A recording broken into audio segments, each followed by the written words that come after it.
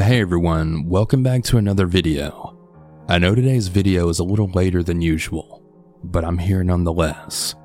Before we begin on the stories, I wanted to mention a trigger warning for story number 5. There's a small brief mention of sexual assault in that story, so if you want to avoid it, now you know.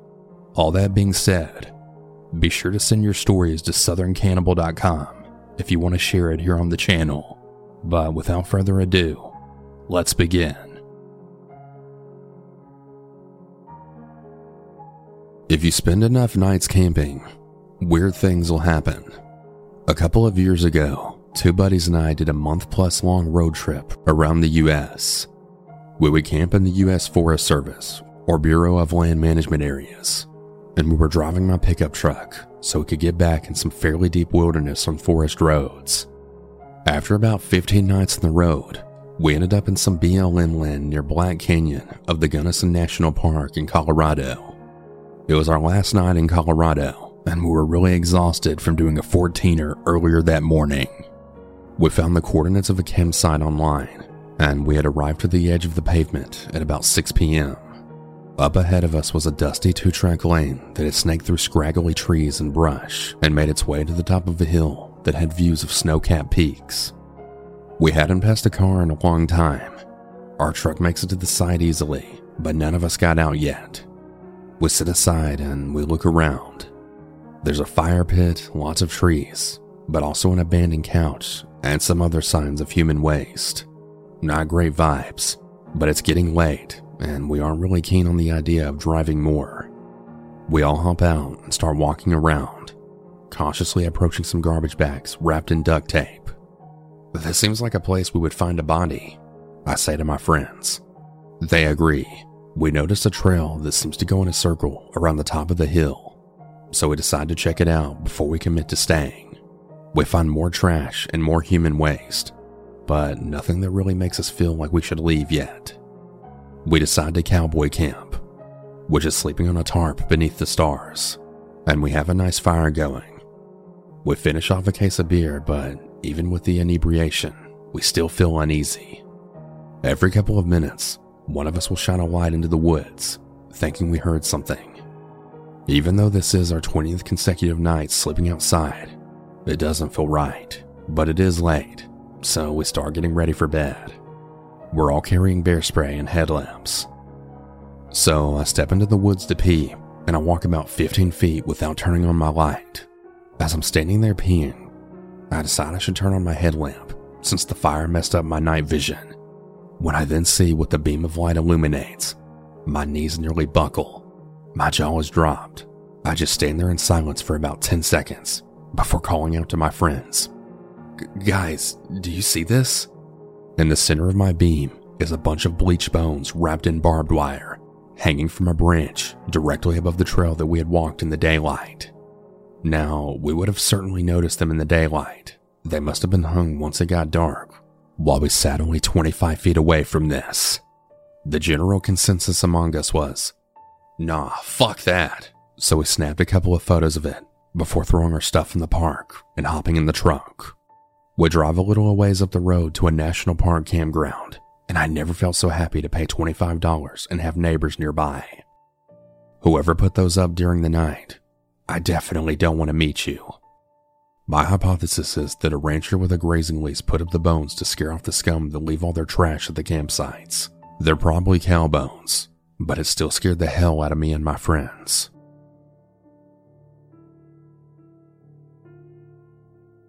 I wasn't really sure about sharing this story. It still gives me shivers every time I think about what happened. This happened in the Amazonas, in the border between Brazil and Peru. The jungle is an amazing place to live. Everyone knew each other, and I had a big group of friends of different ages. The only horrible part of the Amazon is the existence of terrorist groups that try to control the region. I was 7 years old when this happened. Every kid in the village knew we had the freedom to go anywhere, just as long as it's not close to the terrorists, and we could never leave the village at night. My parents taught me since I was very little how to hide in case something like this happens, and to run if I see something will get dangerous. I remember all the adults of the village were celebrating something. I think it was an Amazonian party like Halloween. I remember my mother painting her face in a tribal way, and all of the children went together to a house to stay safe and have fun. The eldest girl was in charge. She was 17 years old, and as soon as all of our parents left, she just ignored us and left with her friends. Our closest group consisted of about 6 children. I was the youngest one, and we all listened to the most adventurous one, Leon, who was about 14. Whatever Leon said, we always followed because he was fun, always making challenges, and he knew how to take care of us. Yes, despite him being reckless, he was our friend. We loved him, and we knew he would never abandon us if something happened. After playing soccer and eating, the 6 of us had become bored. Carla, one of the 6, had the idea to dress up like our parents did, with tribal makeup and dresses. We agreed, and soon we all dressed up like the kids who lived in the village of the deepest regions of the Amazon. I remember us playing around until Leon said, and I quote, "Let's explore the Amazon and find a hidden treasure." We all cheered and agreed to leave. It was pretty easy to escape, since the girl who was supposed to take care of us had left us.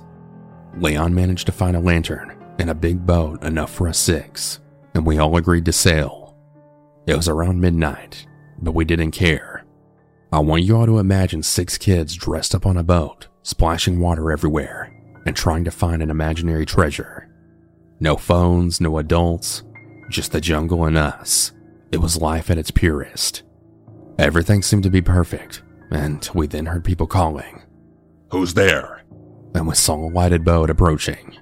Quickly, Leon dropped the lantern, and he instructed us to lay down on the boat's floor and stay very still. It was one of the scariest moments in my life. I remember very clearly how we were all with our bellies up against the floor, grabbing our hands and not even daring to breathe. But it was too late. "Stop hiding. I see you," a voice said as the guy illuminated our boat. We stood up, and I saw about 4 men with guns pointing at us. They all just laughed and said, "It's a bunch of children." Leon put himself in front, and he said we were in a hurry because our parents were expecting us home. The biggest guy, who had a red bandana on, laughed and said, "Little kids shouldn't be here alone at night. You could disappear in the jungle, and no one would ever find you." At this point, I was super scared, and Carla started crying. "You can go. You're just tribe Hua," which in our language means baby. They then left after that. I remember us all hugging each other, crying and sailing as fast as we could. Once we got home, we entered the house, and we closed all the doors and windows. We all slept together on the floor, but before we did that, we all agreed not to tell anyone in the village. Not the elders, and certainly not our parents. Even now to this day, no one knows what happened that night. Years later, I'd finally understood why they let us go. They thought we were kids from the local tribe. We had no value to them. If they had known we were from the village I'm from, I probably wouldn't be typing this story.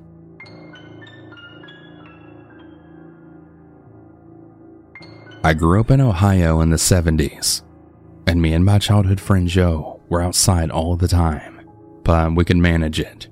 Joe lived on a farm that bordered a pretty big forest, and my parents would drop me off in the morning, and we'd stay in the woods all weekend long. We'd only come out for school. We really loved pretending we were frontiersmen. We would build shelters, traps, practice making fire with sticks, the whole 9 yards. When we got to be in high school, we got this notion to pull a Stand By Me. This was based on the movie and book by Stephen King that had just come out at the time. The idea was that we'd walk on the railroad tracks out in the country, but instead of looking for a dead body, we'd find cool bridges to fish from and camp a little ways off the tracks. Of course, we knew this was dangerous and we'd likely be trespassing, but we were kids. We had a lot of fun. We did find beautiful rivers, and we had discovered bridges that no one went to. We fished, and we hid from trains. At night, we camped in the woods just near the tracks and made small hidden fires. Nothing bad ever happened. It was idyllic. In fact, it was so fun we did it multiple times. Never had a problem. Well, after high school, me and Joe went our own ways.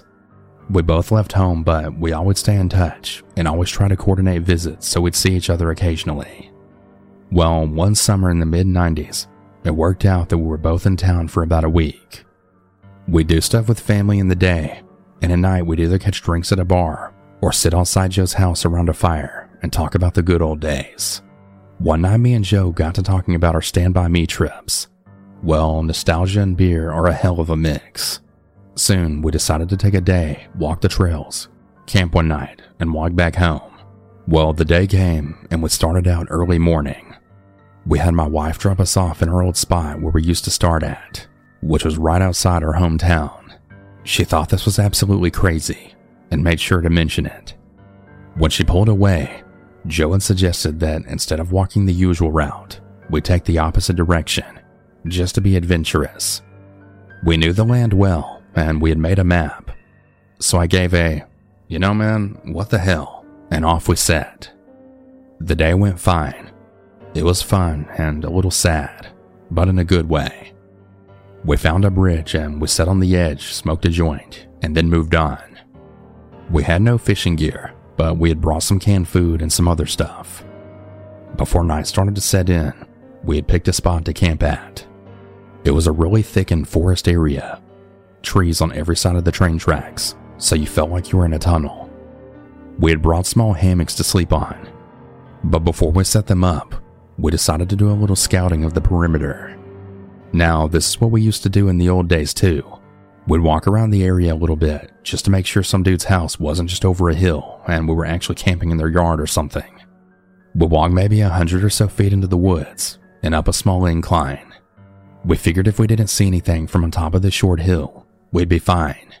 But when we got to the top, we saw an old building down at the bottom, about 100 yards into the woods. It was barely visible. We had kind of pondered over what to do. We both just assumed it was a sugar shack or something, because there didn't appear to be a clear road into it. From where we were, there didn't look to be anyone in it either. All was quiet, no movement could be seen, and no lights. We decided to walk a little closer just to make sure. We came down the small hill very slowly, and as we neared the building we saw, it wasn't a sugar shack at all. It was an old church. It looked like it had been abandoned for years. It was a squat, sagging building whose wooden planks were almost black from years of moss and rot. There was a cross that stood on the top of the place, also weathered black. None of the windows had glass, and there were no doors, just open doorways. We got close enough to see inside. There were rows of pews and a built-up section in front for a preacher to stand on.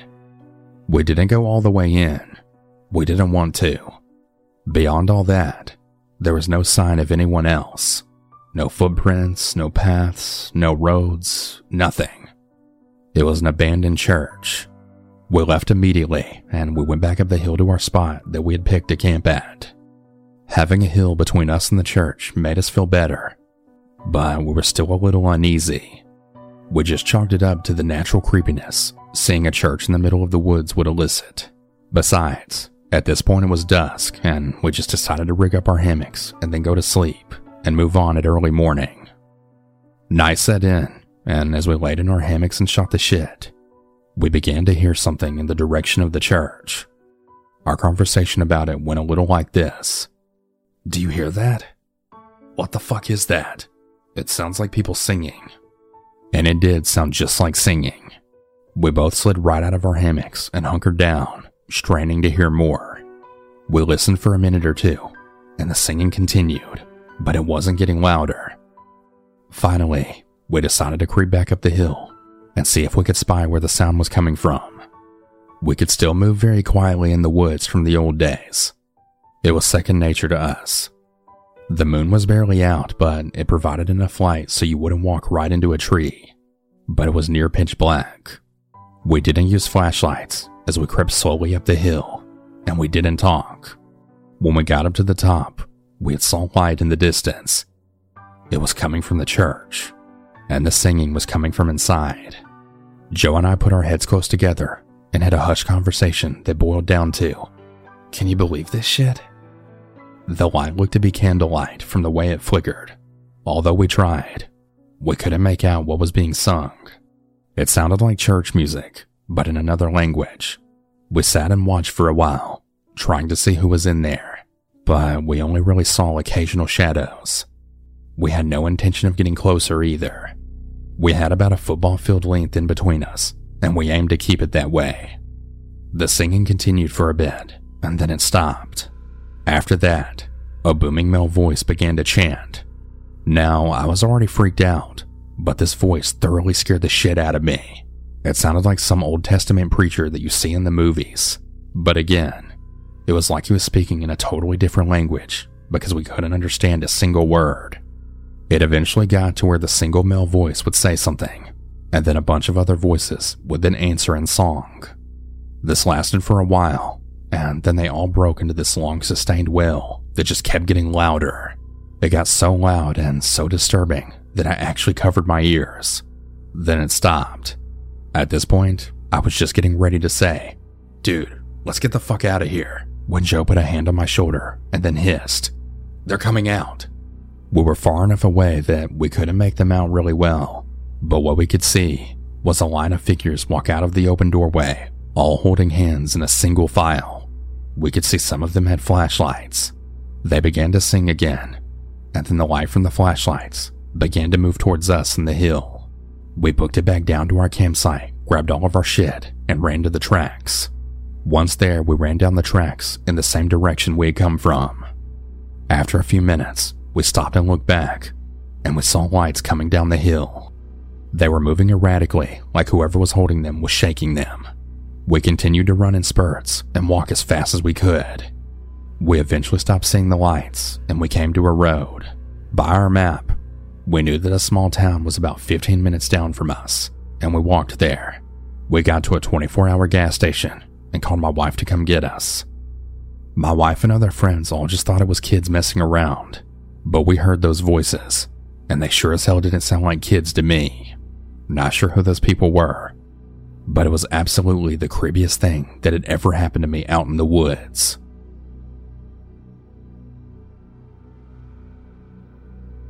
I was living in a city in Canada, born and raised there.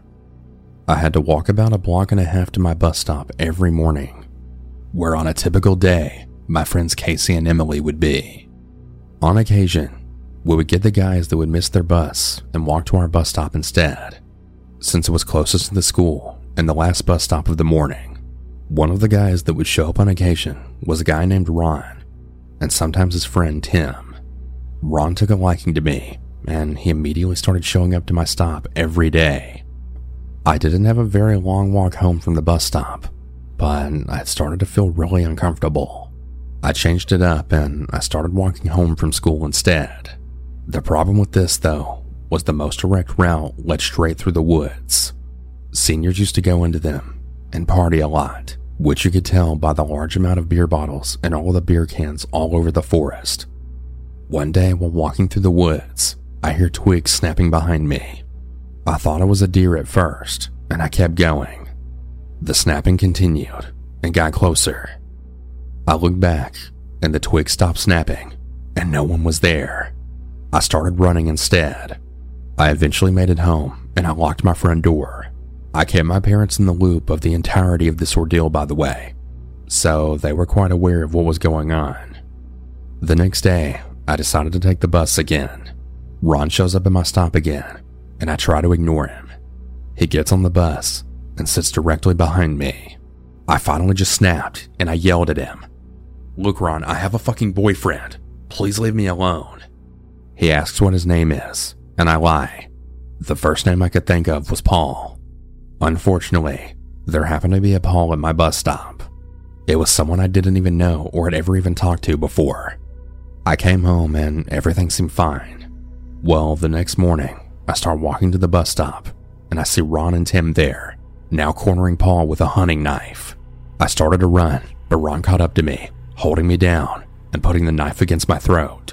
I must have had angels looking out for me, because the bus rounded the corner as soon as he did that.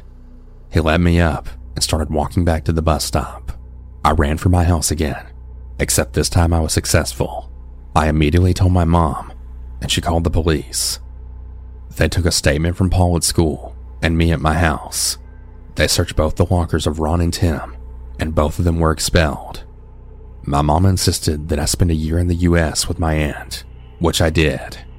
But I still feel really uncomfortable walking anywhere by myself to this day.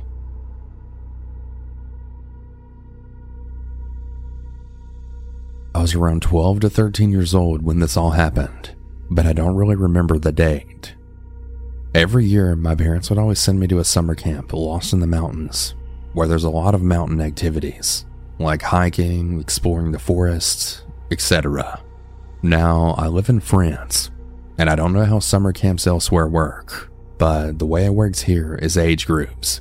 There were 3 groups: the blue one, which is the younger, the yellow one, which is the medium, and the green one, which is the oldest. I was supposed to go in the yellow group because I was still too young, but for some reason, I got brought into the green group, which was composed of people that were around 16 and even 17. Pretty much everyone in that group hated me for being really young and childish. One day that I remember was one of the last days.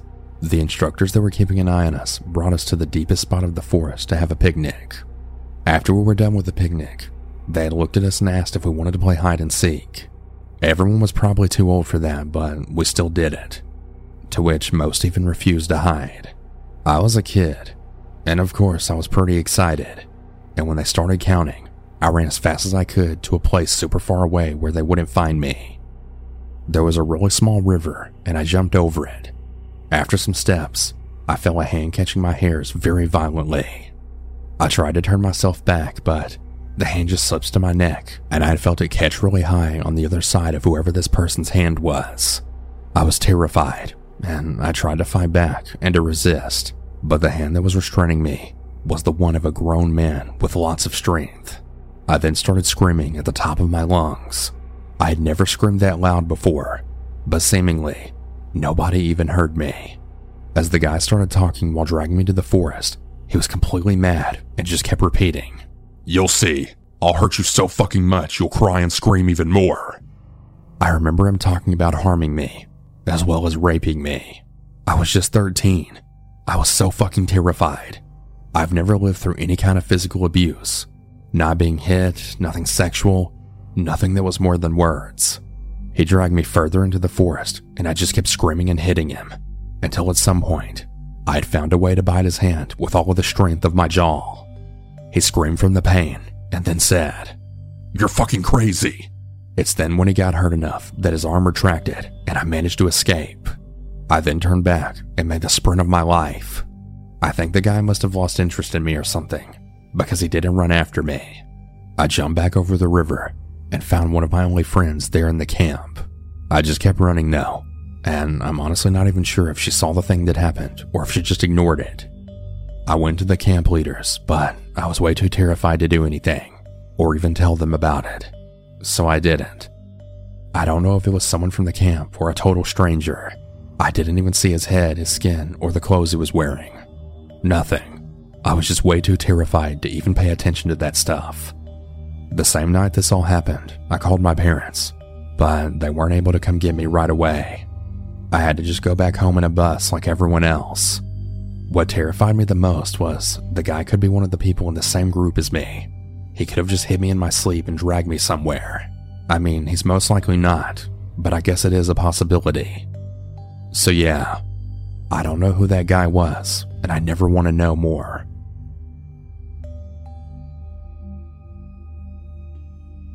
It was a Sunday, early in the morning. I live in the suburbs, but my parents own a farm that I really enjoy going to because I get to see my dog. Her name is Molly. She's a mutt, but she's not a tiny dog by any means. At the time, I felt very safe around her, and I would often take her for walks in the forest that was nearby. The day had started off like any other. Me and my dad got in the car, drove around for a while, and arrived at the farm. I immediately got out of the car and hugged on Molly. My parents would always get kind of annoyed when I hugged her, since I'd smell like a dog for the rest of the day. But I then put her on a leash and I'd asked my dad if I could take her for a walk for a while. I think he always thought that we would just go down the road and back, but I always found it more interesting to take her to the forest. I always felt a certain kind of peace and relaxation there that was really unmatched by anything else. So we took a turn and headed to the forest. Usually when we got there, I'd take her leash off so she could explore on her own. Most of the time there, I'd carve my name into the trees and look for anything interesting. I was playing some baseball with some old rocks and a wooden leg, presumably from an old table. Then I heard it. Molly was barking at something. This wasn't unusual when we were in the forest.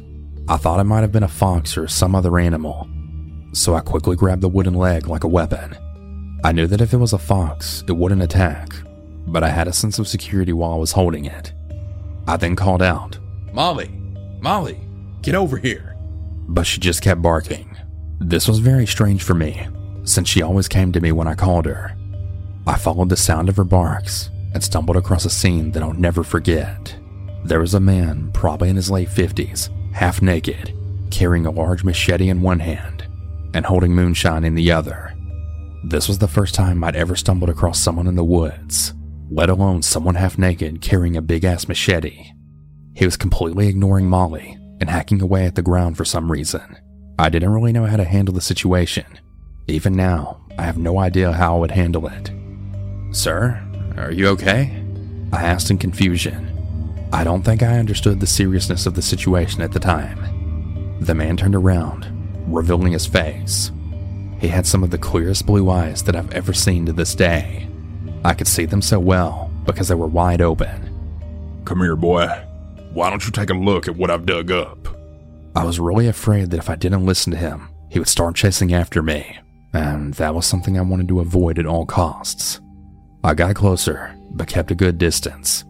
I didn't really see anything except for an empty hole.